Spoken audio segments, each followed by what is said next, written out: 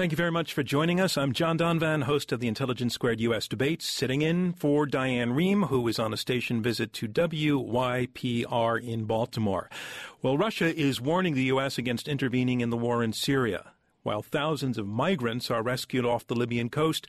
And the Nobel Peace Prize goes to Colombian President Juan Manuel Santos just days after his country rejected a peace accord with the FARC rebels. Joining us for the international hour of the Friday News Roundup, Yochi Driesen. He is foreign editor at Vox, Carolyn Demirzian, reporter at The Washington Post, and Matthew Lee, diplomatic writer at the Associated Press. Thank you all for being here. Good to be here. Thank you. Matthew Lee, as we go to air, we have news that John Kerry, our Secretary of State, is demanding an investigation into Russia's actions in Syria on the grounds of war crimes. Correct. He was meeting with the French foreign minister just about an hour ago, and made this call to investigate not just the Russian actions, but also Syrian actions, specifically related to the targeting or alleged targeting of civilians in Aleppo, which the city has been just the eastern part of it has been pretty much reduced to rubble over the past couple of weeks, and this is the strongest, though, that we've heard from the United States in terms of some kind of an accountability for what's been going on there. Karen Demirzian, I mean, it's the strongest both in terms of an indicator of just how bad things are in Aleppo, but also how bad things are in U.S.-Russian relations. Back up for us a little bit.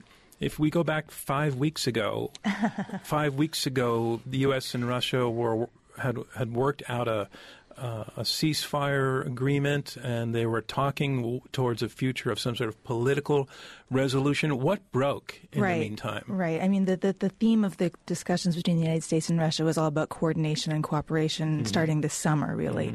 And everyone had high hopes, or not everyone, but they had high hopes, I guess, that this would lead to a coordinated ceasefire that would basically let them open up a humanitarian corridor to be able to get some aid to these, I think it's about 275,000 people that are left in eastern Aleppo that are either trying to get out or starving in there, and something had to be done. All very positive. All very positive intentions, right? But it never quite came to fruition because there was the ceasefire. The humanitarian aid delivery was contingent on the ceasefire sticking for, I believe, about a week. It didn't happen, and so things started to deteriorate. And then about a week ago, you saw the deterioration accelerate dramatically as the United States decided to cut off the coordination with Russia. I mean, we didn't entirely stop talking. Kerry and Lavrov kept speaking, but we cut off that coordinated approach.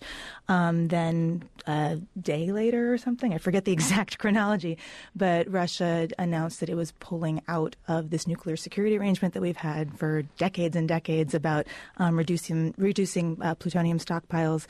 And then you see just kind of the tit-for-tat escalate, involving many more issues than Syria, but generally speaking, the umbrella of relations, the gloves are off. Now we're saying war crimes a few days ago.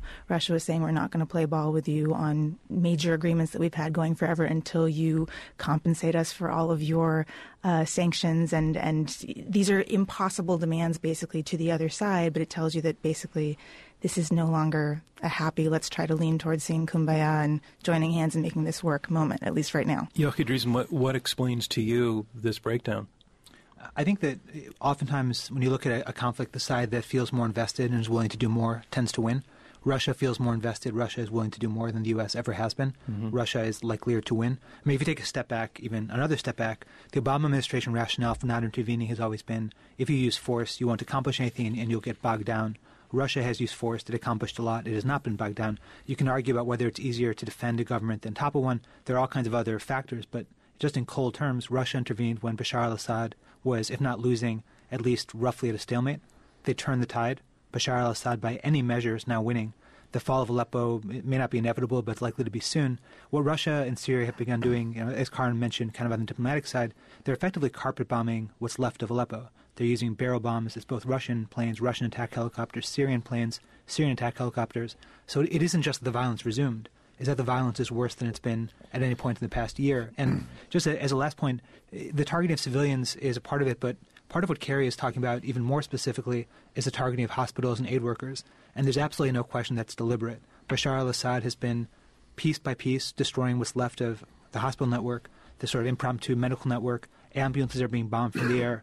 Doctors are being killed. The last pediatrician is dead. The last surgeon is dead. The last dentist is dead. What strategy is behind that? What's the strategy if in any way Assad wants to be able to lead afterwards? What's the strategy in alienating a population so much that you're murdering its doctors on purpose?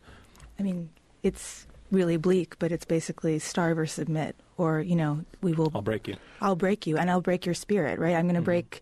If I target hospitals, if I, start... I believe there's allegations of white phosphorus being used, too. Things are just, blatantly would be, It's very much out of the crimes, Russian playbook in Chechnya, how they dealt with the uprising there. But it's also very much out of the playbook of Assad the father, who, crushed by going crushed uprising on Hama years and years ago. By basically obliterating the place.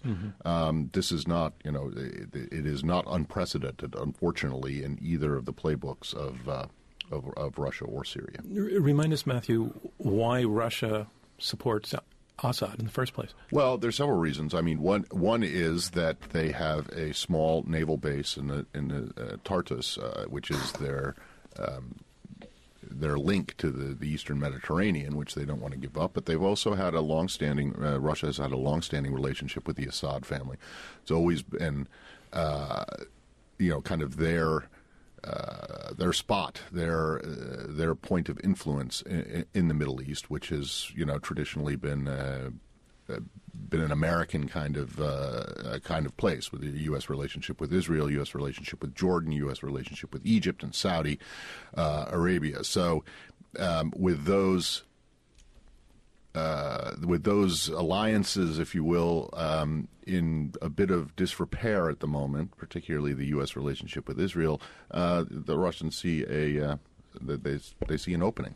There's another few elements there that matter too. I mean, Russia has the argument to make that it has concerns about Islamic terrorism in its country as well, and they often draw the line back to Chechnya and the Caucasus, basically the North Caucasus, to make the point of we have to fight, ISIS, et cetera, abroad.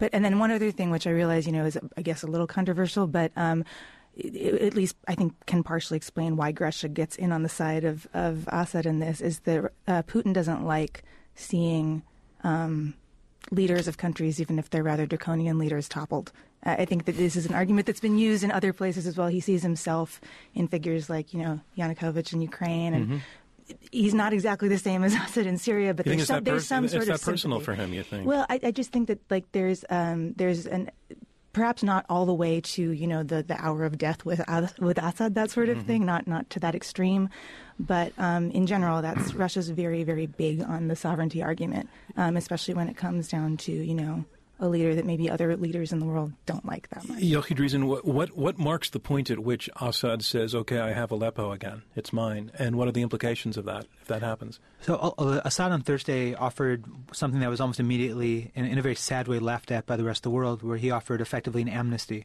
to about 1,000 fighters still in Aleppo from the Nusra Front, which is an al-Qaeda-linked group that is actually a very effective battleground group. Effectively said, lay down your weapons, leave the city, you'll be safe, and then I'll stop bombing what's left. And no one, I think, in the world who follows this took it very seriously. Staffan de Mistura, who's the UN Special Envoy for Syria, put out this kind of dramatic, really vivid appeal. We think of the UN as this kind of bloodless organization run by bloodless diplomats. And de Mistura, in this very personal way, said, I will personally go to Aleppo, and I will personally escort the fighters of Nusra out of Aleppo if you, Russia, and you, Syria, will stop bombing the city. Don't destroy 275,000 people for 1,000 people. I will personally walk them out. And it's an extraordinary moment in this when we think about what that says when you have that level of desperation and sadness by a diplomat. Right. It is very clear that de Mistura, the envoy, is just frustrated beyond belief. It's I don't think it's any kind of a secret that he has toyed with leaving the post, but has been convinced to stay on. I mean, it's really it's a completely thankless job. And, his two or three predecessors now, have there been? Beginning with Kofi Annan, way back, 4 years ago, or five years ago, have all left in complete frustration and desperation, basically. So yes, it is. It's a sad state of affairs. We have a website comment from a listener who says, "Give Syria to Assad. At least we can work with him. He is the one person who can be bought off." We have a minute before break. I want to give you each 10 seconds to respond to that thought. Yochi Dreesen. If you gave sodium pentothal to most of Assad's neighbors, especially the Israelis, they would agree with that 100%. Some people are ready to pull them, don't see an end to the fighting, so some people might agree with that. I think others say, how can you at this point do that, given everything that you've been through and how bloody it's been? I would just say that there was a point right after 9/11 that we were working with, that the U.S. was working with Assad. And, there's a very famous photograph of Secretary Kerry, then Senator Kerry, having dinner with, he and his wife having dinner with President Assad and his wife. So, we forget he was going to be one of the reformers at one point. Exactly. Way back in the day. All right, when we come back, we're going to be talking about the migrant crisis flaring up again in the Mediterranean. Terrible scenes from the last few days. Our guests are Yochi Dreesen, foreign editor at Vox, Karen Demirzian, reporter at The Washington Post, and Matthew Lee, diplomatic writer at The Associated Press. I'm John Donvan, and you are listening to The Diane Rehm Show.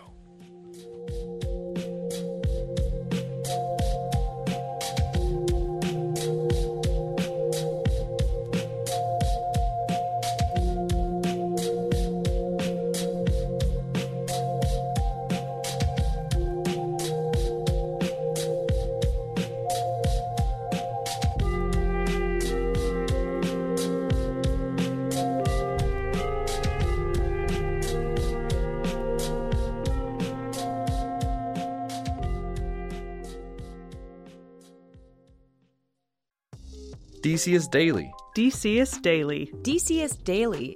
It's news, culture, and curiosities. From the district, Tacoma Park, Alexandria, Friendship Heights, Hyattsville, Falls Church, Northeast Washington, D.C., in your inbox every weekday afternoon.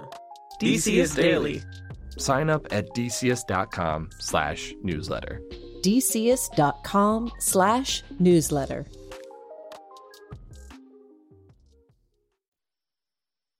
Welcome back. I'm John Donvan, host of the Intelligence Squared U.S. Debate, sitting in for Diane Rehm. This is our weekly news roundup. On the international front, our guests, Yochi Dreesen, foreign editor at Vox and author of The Invisible Front, and Karen Demirzian, reporter at The Washington Post, Matthew Lee, diplomatic writer at The Associated Press. I want to remind our listeners also that the second presidential debate is on Sunday night, and our colleague Robert Siegel will be anchoring live coverage airing on many NPR stations beginning at 9 o'clock Eastern, along with live fact-checking at npr.org. You can join our conversation, and we hope that you will.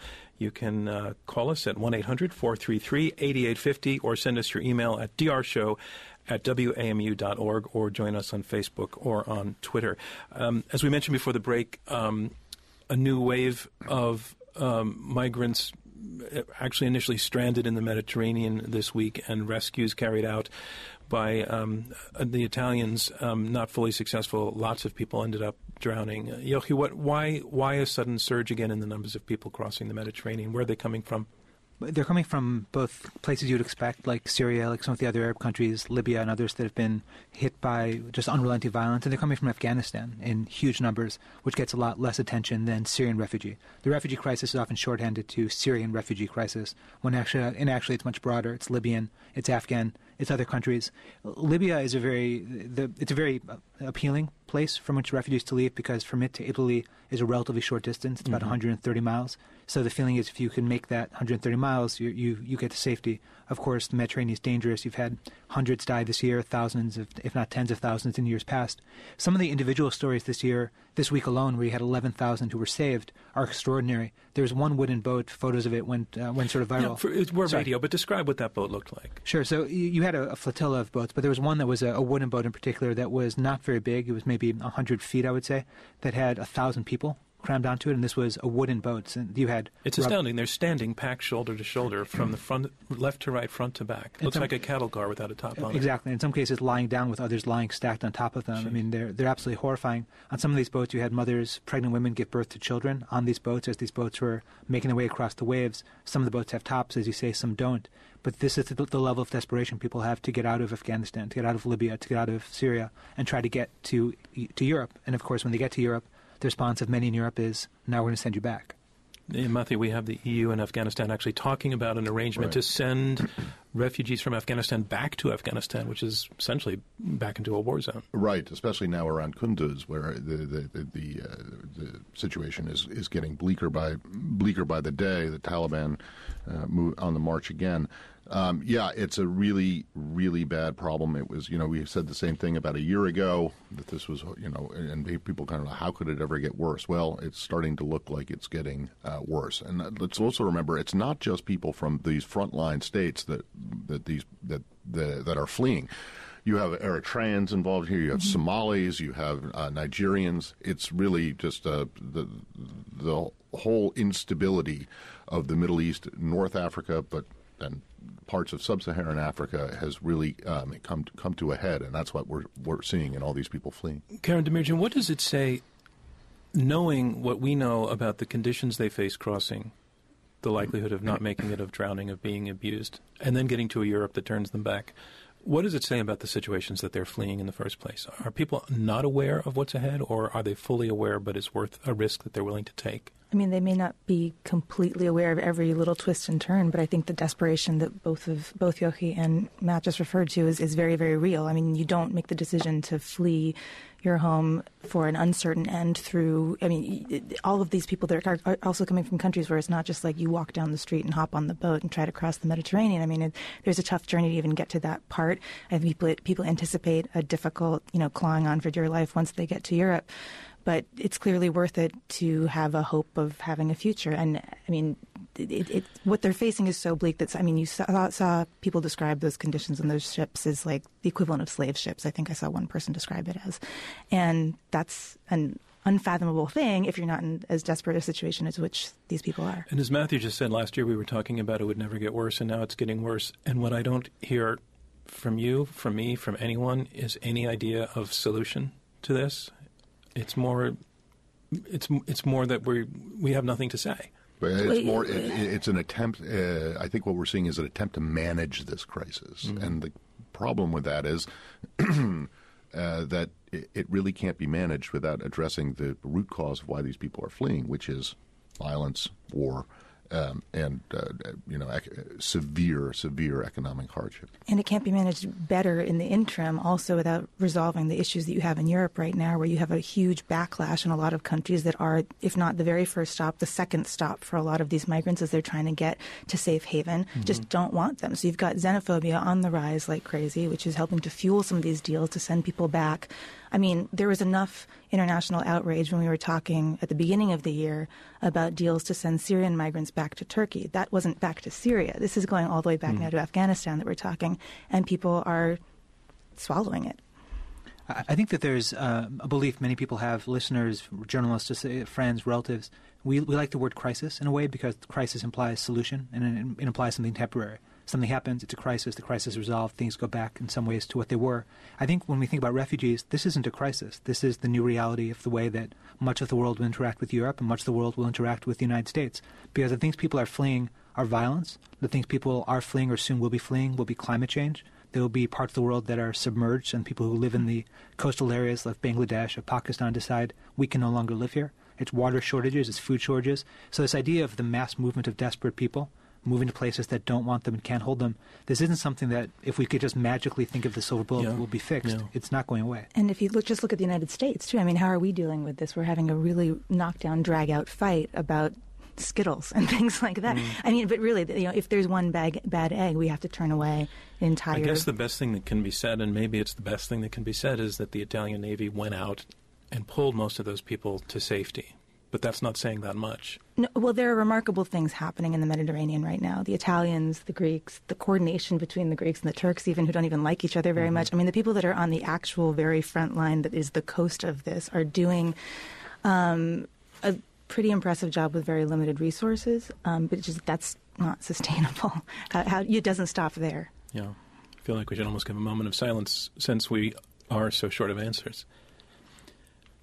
The Peace Prize, Nobel Peace Prize, was awarded, Matthew, this week in rather ironic circumstances. Tell us who won and what did you win? Well, it was President Santos of Colombia, who, about a month ago or just a couple of weeks ago was riding high, had just signed the official signing of this peace deal that he had negotiated with the Revolutionary Armed Forces of Colombia, the FARC.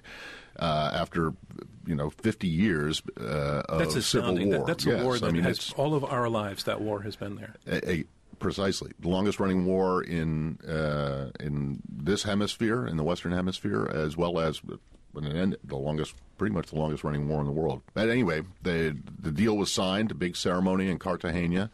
Secretary Kerry went down there, and then he put it up for a vote to the Colombian people, and lo and behold, they rejected the deal last weekend.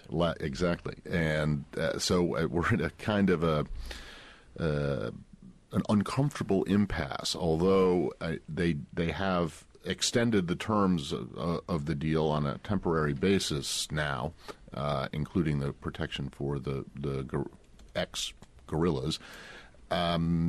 It is clear that the Colombian population is deeply, deeply divided about this idea, right? And Not because they support FARC in any way. No. But they think it's too lenient on the terms allow the FARC to, let's say, I think they would say, get away with decades of crime or a decade without any accountability, and that is an issue. It's a fair criticism of the deal, is it not, Yochi Driesen? It is. I mean, when we think about if we were to put it into a U.S. context or in other countries like Israel, it might be the equivalent of Israel saying to Hamas, we now have an amnesty, those of you who planned or carried out suicide bombings, bus bombings, it's forgiven, let's move forward. There's an interesting element to this that we wrote about this week where, depending on one's political views here, it resonates, which is that pollsters in Colombia were embarrassingly wrong.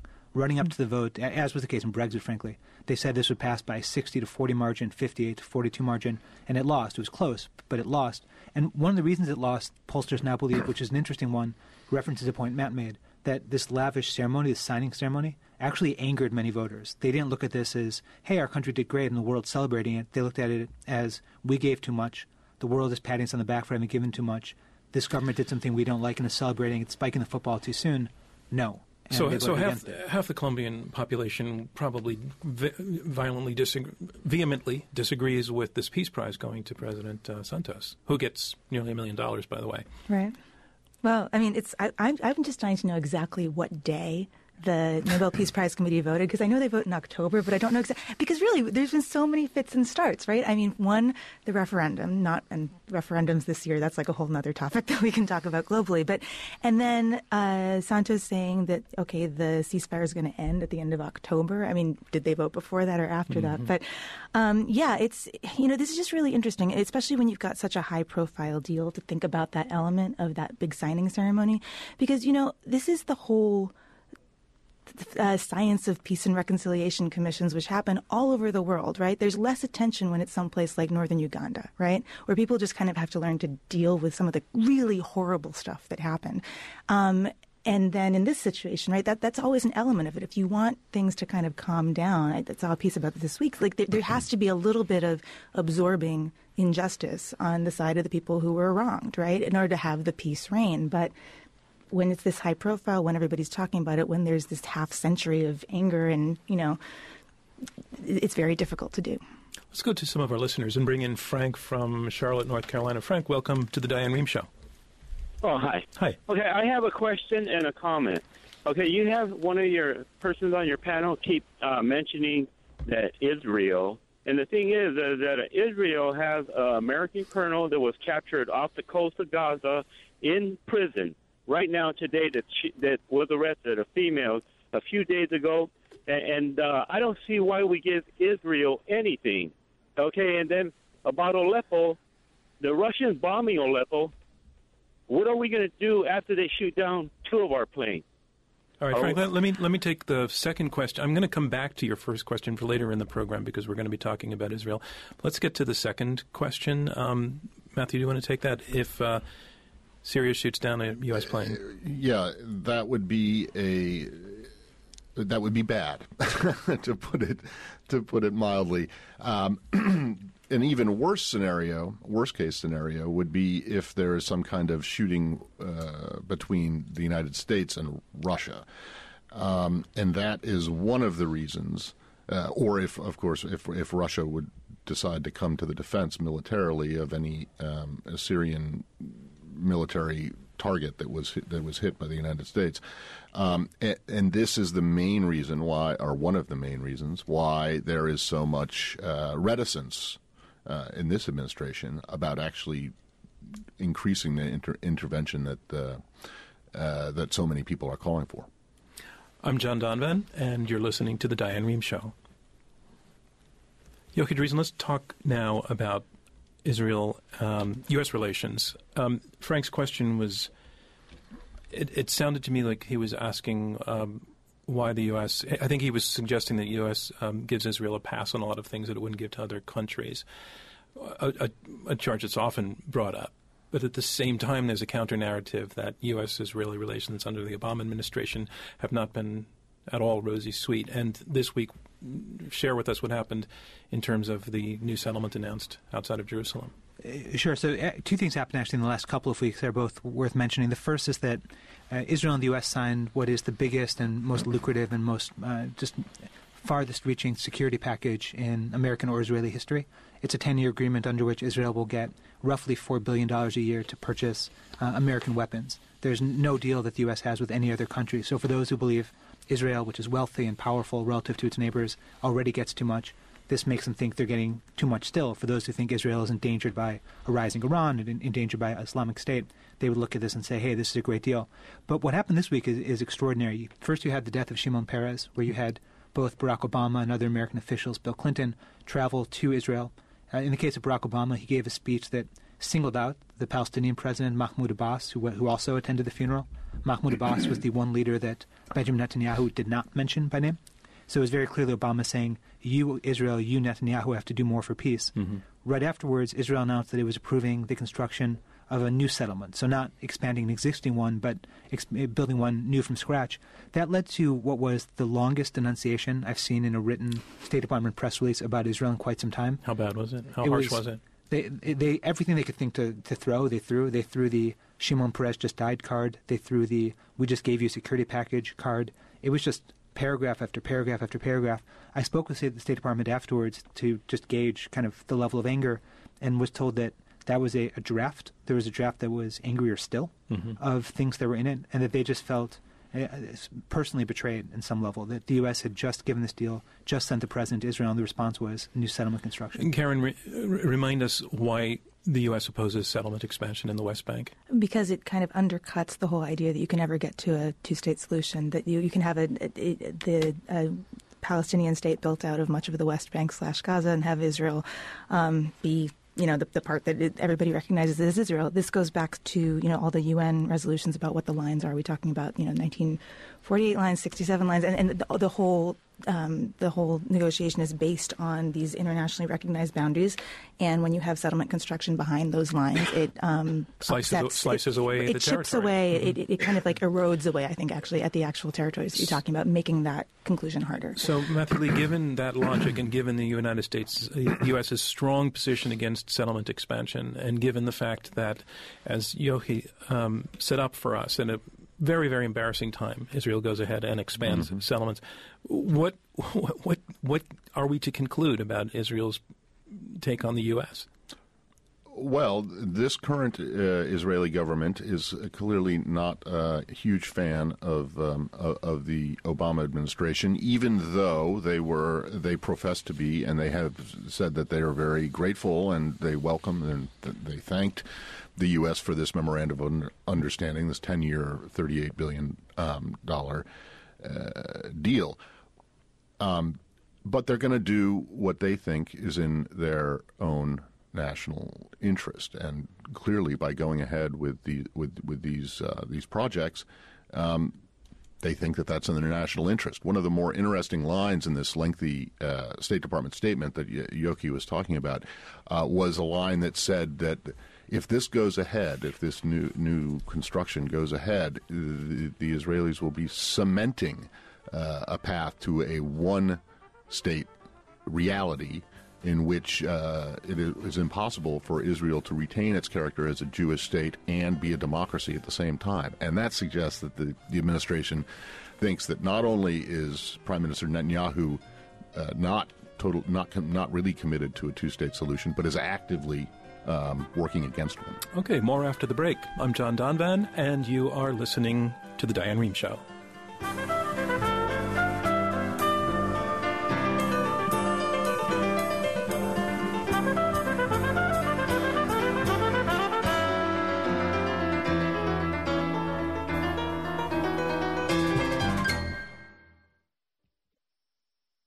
Welcome back. I'm John Donvan. You're listening to The Diane Rehm Show. We are discussing the week's events on the international horizon. Our guests are Yochi Driesen, who is foreign editor at Vox, Karun Demirzian, who is a reporter at The Washington Post, and Matthew Lee, diplomatic writer at the Associated Press. A few other stories that we haven't mentioned. The Hurricane Matthew. Matthew slammed into Haiti and hit pretty hard. Yeah. It did. My namesake hurricane, unfortunately, I'm rooting for myself to become a tropical depression or just a heavy thunderstorm. But, it really nailed southwest Haiti. Death toll anywhere now, 300 to 500. It's a really dismal situation there. Thousands of people left without homes. And you just have to wonder. Haiti has gone through so much over the last decade, even less than a decade, obviously more than a decade, but in terms of natural disasters, it is a country that seems to be a target for them continually. That's the poorest country in the hemisphere. And it's just like once they start to recover from one disaster, they get hit again. It's somewhat tragic how Haiti's plight slips from consciousness, because 5 years ago it was top of the headlines, and churches everywhere, schools were sending people down, and yet the routineness of its disasters becomes non-news after a while. It certainly does, and that is very unfortunate. One thing that I guess that I hesitate to say be thankful for is that it only hit the southwest portion of it. So further east towards the Dominican Republic was largely spared. But still, this is a country that has gone through more than its fair share of horrific natural disasters. One of the organizations that is there through its sub-organizations like World Health Organization, et cetera, is the United Nations. And Yochi Driesen, we have a new Secretary General of the United Nations. We do. We have a former Portuguese prime minister, actually beloved within the UN, named Antonio Guterres. I don't think most of us know much about him. I think that's very likely. He is someone. Although one wonders how much have people known in the past about past UN Secretary Generals before they became. It's true. I feel like Kofi Annan kind of had a global celebrity that the current UN Secretary Ban Ki-moon most definitely does not have. He's a very polite South Korean that can quite literally fade into a corner of the room without people noticing. Antonio Guterres is different. This is someone who is both beloved within the UN. He's been the High Commissioner for Refugees and was seen as having done a very good job. Is also beloved in some ways outside the UN, because when he was Prime Minister of Portugal, he pushed through a really interesting law that decriminalized all drugs. Portugal was fighting a heroin epidemic. It had marijuana problems. It had cocaine problems. He pushed through a full decriminalization. The result of which is... That was in the 90s, This was in the 90s. Portugal right now, its drug addiction rate is 5 times lower than that of its neighbors. HIV infections are down by about 95%, which they believe is linked to the fact that you don't have the same sharing of needles. But you took someone who, the current UN Secretary General, who was seen as kind of ineffectual, soft-spoken, and weak. You put in someone who is high-profile, willing to speak out, and very much a popular figure. What's interesting, of course, is we often think of the UN Secretary General as being this very powerful world leader, and he or she is not. They don't run the UN. They don't run an army. They don't run peacekeeping. They can advise the Security Council and can advise the General Assembly, but their actual power is very limited. We spoke to someone this week who pointed out that the Secretary General is much more secretary than general, which is punchy but also very accurate. Full disclosure, about 10 years ago, the last time they were picking a UN Secretary General, before I was a journalist, I was an intern at the UN, and I remember the whole selection process of Ban Ki-moon, and it's just really interesting to see how different the United Nations is approaching this than they did 10 years ago. Because, well, just because it's, it took longer, first of all, the first time, 10 years ago. But also, the fact that it's making a much more gutsy move, I think, with Guterres, because he does have opinions about things, because he has been in the middle of some of the biggest crises that have been, or I know we talked about how the word crisis is not exactly right for refugees, right? It's more of a reality, but he has been in the thick of that versus a safer choice who's kind of on the outside. And I mean, I think Ban Ki-moon came in talking a lot about restructuring the Secretariat and, HR things more so than the actual, public missions and the big global crises that the UN was going to have to tackle. So it's just interesting to see the switch. And then the other thing I just mentioned is that the celebrity status of UN Secretary Generals, it's interesting because they're usually not celebrities before they come in. So this is even a little bit different in that way. And some of the most powerful UN SGs have been global nobodies who just happen to be a hell of a lot stronger than anybody thought by the time they took over that top seat. So it's always a little bit of a, let's see what's going to happen this time. But I think we know a lot more about the entity than we usually do.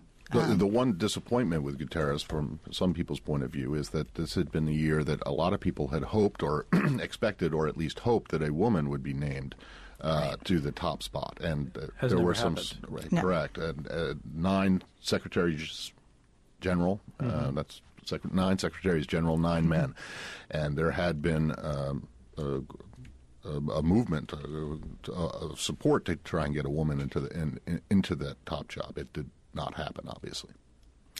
The Philippines, its colorful president with some sometimes colorful language this week has suggested that he might need to tell President Obama to quote unquote go to hell.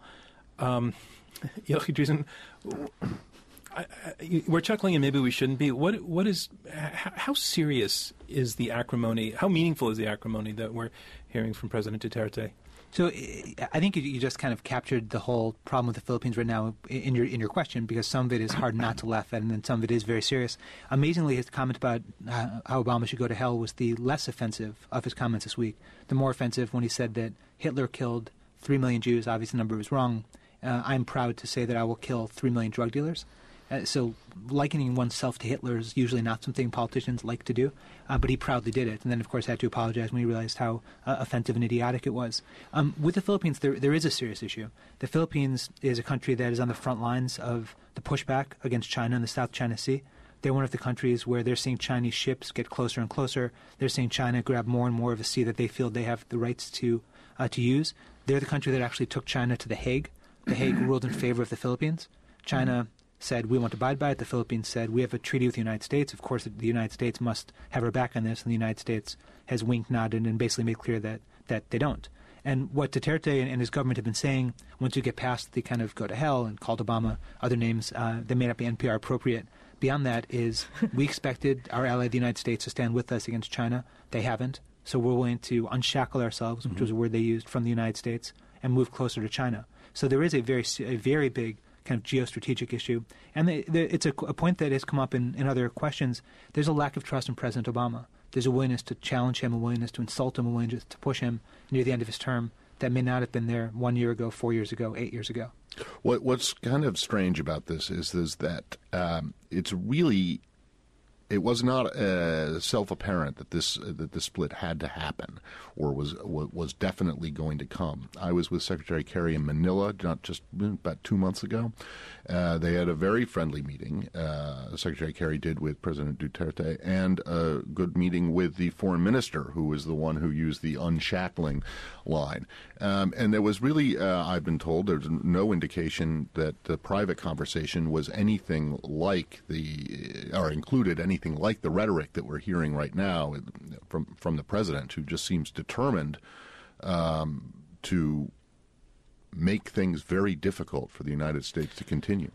I'm wondering, Karun, if I'm connecting the dots incorrectly by saying that in the course of this conversation we have heard about Israel slapping the U.S. in the face with the settlements. We have talked about Russia making its choices in Syria without due regard to U.S. positions and intentions in Syria. And now we have the president of the Philippines insulting the president of the United States. Is there a thread of disrespect that is unusual and relatively unprecedented?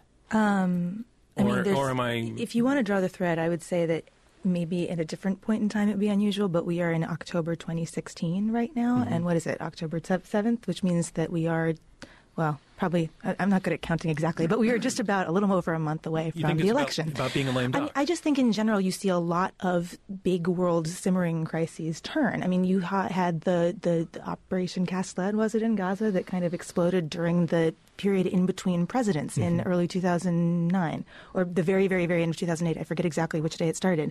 You see shifts happening in global power plays, basically. And when better to do that when there isn't going to be an immediate sustained consequence, I should say, from the current administration. Now, I mean, if Hillary Clinton wins, different story perhaps, but right now this is the most questioning, vulnerable period that we're in for other people to make at least a gesture, even if they're not going to follow all the way through, even if the Philippines does not rip up that aid contract and still takes our money and just wanted to get its, to be able to let its vent its spleen a little bit. But really, this is the moment to vent your spleen at the United States because the consequences are limited. Let's not forget North Korea in this, which has so far this year and conducted a number of nuclear tests and really testing the resolve of both the United States and the international community more generally.